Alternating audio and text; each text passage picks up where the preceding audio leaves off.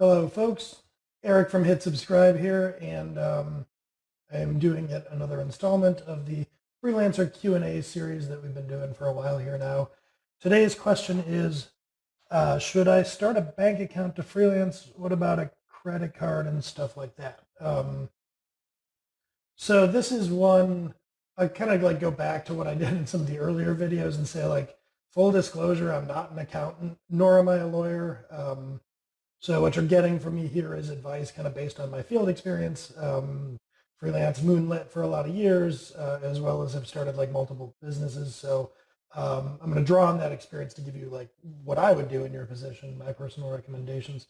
The short answer to this question is yes, if you're going to uh, conduct business for yourself, I would definitely start a business bank account and probably have a credit card in just about every circumstance, but there's a lot more to it than that. So um, let me kind of list the things that I would recommend doing in order to conduct a business, and then maybe run through each of those in sequence and kind of talk about why they're necessary and why I would do them. So whether you're whether you're going into business for yourself like full time as a freelancer or moonlighting, I would still personally do all of these things. I'll put it up here on YouTube. I've talked about it before, but I see little downside to incorporating and getting set up this way. Even just a moonlight, there's not a lot of cost involved. The fees to create a bank account, for instance, are going to be minimal if they exist at all. And again, same thing with the incorporation fees that you might incur when getting started. So I personally would do that even just to do a little bit of moonlighting, but absolutely certainly if you're going to freelance and do it full time, I would do these things. So specifically, I would get what's called an EIN. This is for the U.S. Employer Identification Number.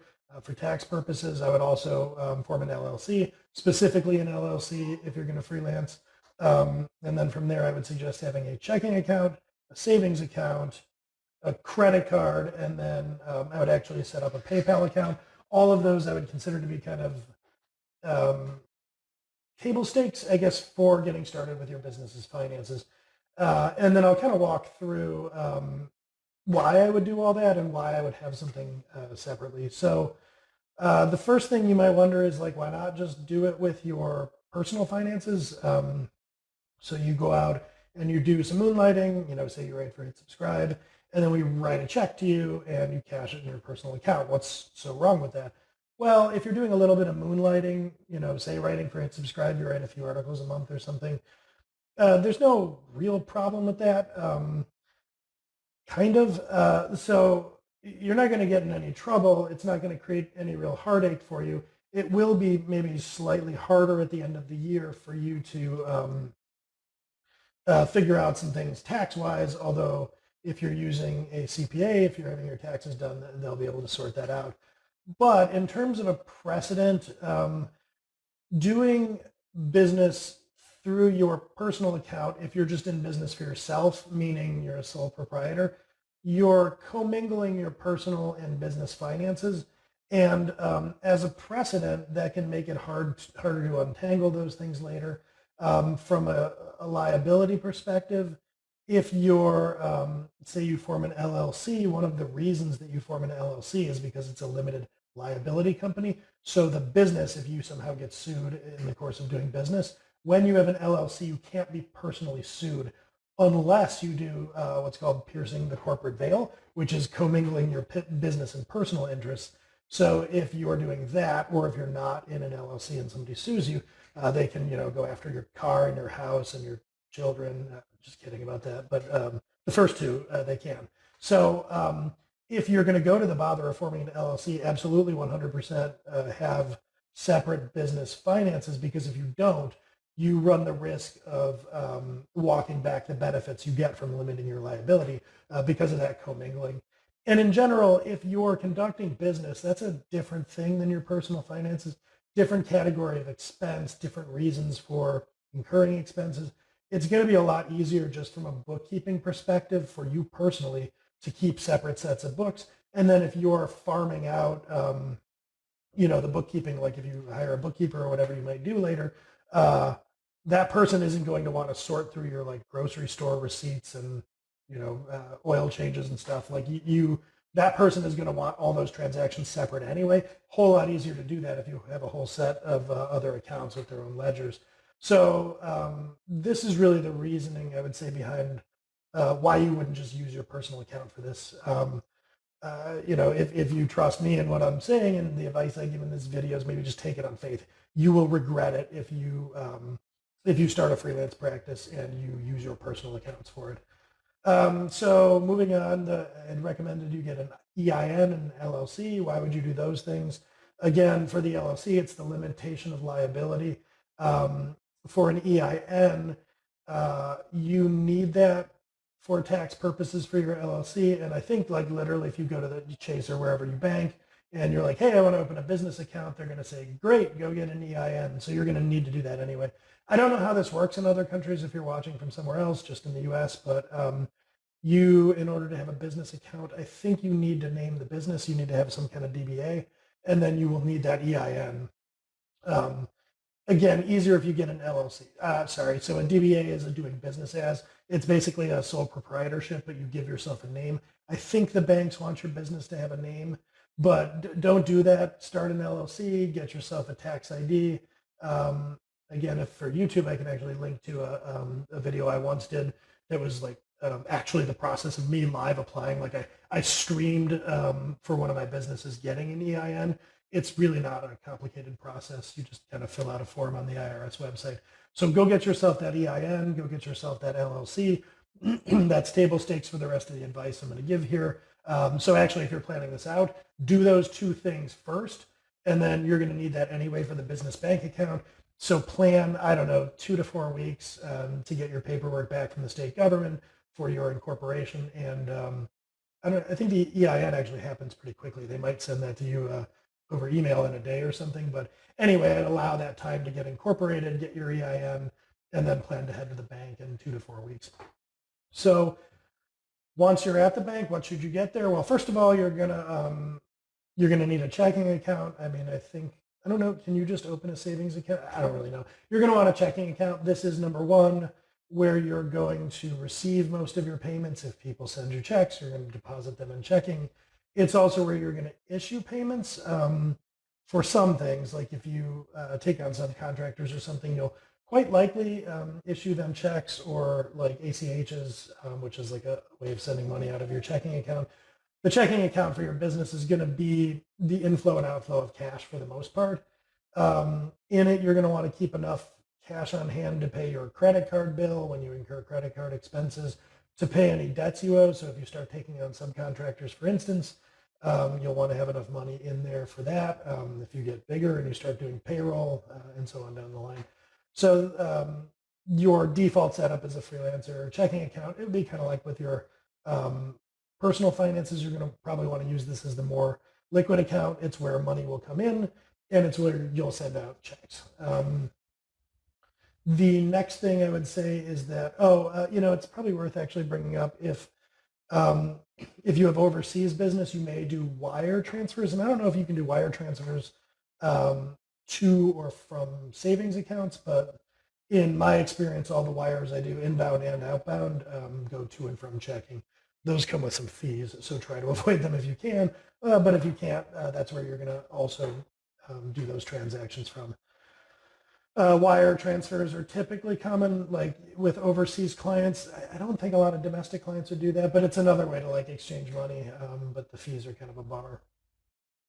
Next up, you're going to have a savings account. Now, for a simple freelance practice, the thing that I would use your savings account for is maybe you deposit enough rainy day money in there, like seed money for your business, to avoid paying whatever maintenance fee there is on that account. So maybe you keep like $1,000 in there, and then it doubles as avoiding those maintenance fees and rainy day fund for the business. Another important thing, though, that I would recommend for your freelance practice is use that savings account to store money that you're going to send to the IRS every quarter and to also your state government. What happens is if you're used to being an employee, when you get a paycheck as an employee, your employer withholds money from that paycheck. That's why your paycheck is for $5,000 or whatever, but you get like 3,600. Some of that is state and federal income tax. There's the FICA, like Social Security and that type of stuff. 401k, there's all these like deductions that happen. So there's this amount of money you theoretically are due, and then the amount of money you get after all of this withholding. Well, when you're freelancing, there's no withholding. That's not a thing. So if I were paying you that same $5,000 to do some work out of Hit Subscribe, I would just write you a check for $5,000. I don't withhold money from you as a contractor or as a business. That's your problem, not mine. So what this means is when you get that $5,000 check, you still owe, $1,300 in federal and state taxes. It's just up to you to remit that to the government. And if you're freelancing full time, you don't just get to do that once a year. The government wants its money more frequently than that. You have to do what are called quarterly estimated tax payments. So once a quarter, and fun fact, it's not actually a quarter. The quarter lengths are like 3 months, 2 months, 3 months, and 4 months. So yeah, you'll wind up owing penalties just because of that stupidity. But yeah, don't fall into that trap. I did once or twice. Anyway, once every quarter-ish, you have to send the IRS and the state government these estimated payments. Now, what I would recommend doing is kind of a rule of thumb, I guess, is you could figure out what your federal and state tax rate would be. Like, for instance, in Michigan, where we have home base, the state tax rate is a flat 4.25%. And then I think I set aside taxes around the 25% rate for the federal bracket. So basically what this means is if I were freelancing and I got a check for $10,000, I would immediately take 3,000 of it, so about 5% for state and about 25% for Fed, and I would put it into this savings account and I would just leave it there. That way, when the next quarter rolls around, I just empty out that account to the IRS, or at least whatever I'd put in above the rainy day fund. So your savings account on the business side can make for a great place to keep track of that money and to make it pretty easy for you not to have to do a lot of rigmarole to calculate what you owe. So if you're keeping a baseline of $1,000 in there and it's quarterly estimated tax time and you've got $5,000 in there, you just send $4,000 in estimated payments and you're good. One slightly more advanced thing that you could potentially do in that savings account, or even open up a secondary savings account, is I would think about putting profit in there. Meaning, if you think about your freelance business, think about what you might have to pay someone of your job description, and then pay yourself a salary, and anything on top of that that you take in and don't spend on business operating expenses, you can put into that other account and think of as profit. This is fairly advanced, or at least intermediate for a freelancer, but this is a way to start thinking of your business beyond just kind of creating a job for yourself, but with more frequent changes of boss. This is a way that you could start to build a profitable business instead of a business where just all the revenue that you make, you just take out and put in your pocket. And I won't go into that too much here, but if you're so inclined, there's a book called Profit First that kind of talks about this. If you're interested in the subject of having a business that has like profits and dividends, you could go read up on it. And a good way to do that is with a secondary, or I guess you could use a primary savings account and just tag it differently, but putting a little bit of surplus money in there so it's growing, and then you can take it out as like a quarterly dividend or bonus. The next thing is a credit card. Why would you do this? Convenience, I think, largely. I mean, so you can build like points and get some rewards by doing things that way. But as part of your business expense situation, as a freelancer, you're going to incur some expenses probably in the form of like pieces of software that you buy. And it's just easier to pay for stuff like that with a credit card. I mean, I guess you could pay for them with your business's debit card. But like from a cash flow perspective, once you spend money out of your checking account, it's just gone, which I guess, if you're a personal finance, I don't know. Some people don't like to do that, but on the business side, I would, because it gives you more, like if you have to pay subcontractors, for instance, emptying out money from your checking account to pay for your like whatever SaaS bill is less important to you than paying those subcontractors, and you're probably going to have to pay them out of checking. So it kind of lets you retain, it gives you a little bit of debt leverage, for instance, like you could just pay the minimum on the credit card bill, but if you're emptying all that out of checking, you can't. And debt in the business world is a different animal than debt in your personal finances. It can be more of a tool with leverage that you want access to. So for instance, as a trivial example, let's say that you wanted to sign some like mega freelance client and they were going to do this deal with you that was hundreds of thousands of dollars. The only catch is they pay you net 60. So you're not going to see any money for 60 days. And you also need to take out a bunch of subcontractors who maybe don't want to wait that long to get paid. So now you're in a crunch. Even though you don't have any bad debt, you have a few $100,000 coming to you in a couple months. You don't have cash right now. So in that situation, like if you were able to finagle a way to pay your subcontractors with the credit card, even with a bit of interest on that, it's still totally worth it. So debt tends to be a different animal in business. And using a credit card or having a credit card with a credit limit at your disposal gives you access to that debt. It's important in a business to have access to capital, even when you have to go into the red temporarily. So yeah, I'd have that credit card. I mean, it also just makes things easier and more convenient, at least I found, and you do get those points. And as your business grows, those kind of add up. And then finally, the last thing is I would suggest having a PayPal account. This one is maybe a little more optional, but the thing is, right out of the gate with like the basic kind of finance stuff you're used to on the personal finance side, you don't have, to my knowledge, a good way to like say, for instance, accept credit card payments. Well, if you get a PayPal account, for their transaction fee or whatever, you can do that. If you're freelancing and you're doing like high ticket freelancing, in a lot of cases, this won't be relevant. Companies will want to pay you with checks or ACHs or whatever. But if you develop like a lower tier service offering, maybe you do like I don't know, a $2,000 website build or something, you may at the lower end of that type of thing get clients that just want to swipe a credit card and pay you that way. By the way, pro tip, if you can get into a situation where clients can pay you with a credit card, which is like a petty cash kind of situation, a lot less approval, a lot less red tape in your sales cycle. So that can actually be a really good thing. A lot of people in like mid-level management in the organization will have company credit cards and budgets that are low at their disposal, and they could just swipe the card. That's easier than if you're charging them $100,000. There's going to be all kinds of sign-offs on that. So anyway, especially if you're developing and offering at the lower tier, or maybe you're just doing something like you have a book or an info product you're selling. It gets a lot easier if you have a way like a brokerage like PayPal to accept credit card payments, and even to issue certain kinds of payments. It can make it easier to do business with people overseas. There are other options. PayPal is just the one I'm familiar with. I'm really not as much with Hit Subscribe in the details of this anymore. Like I don't have a lot to do with how we send and receive invoices anymore these days. So like transfer-wise, there's like other subscription services you could have, but PayPal is a good, easy one to sign up for. I've signed up for like 3 different PayPal accounts in the past. So yeah, I would do that. And I think that's really kind of it. Hopefully that's not like overcomplicating things. I mean, your to-do list is fairly simple. You're going to start your business and do that stuff, which can be a little intimidating.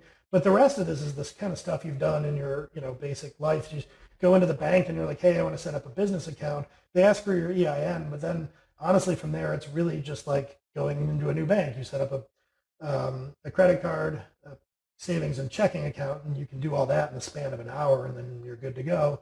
And then PayPal is a separate thing, but like, once you get home from the bank, you can just set it up. Although that one, you might have to wait a little. There's some stuff like setting up with a new credit card or check. I don't know. You might want to wait a little bit on the PayPal, but again, it's pretty easy to do. And even when you had to wait, I think it's just that they hold your payments for a few days in the beginning until you build credit with them. So anyway, yeah, hopefully that helps. Just to recap real quick once again, yes, I would absolutely have a business bank account if you're going to be a freelancer. And more than that, I would have checking, savings, credit card, and I'd set up a PayPal account. So hopefully that helps, and I will catch you next time.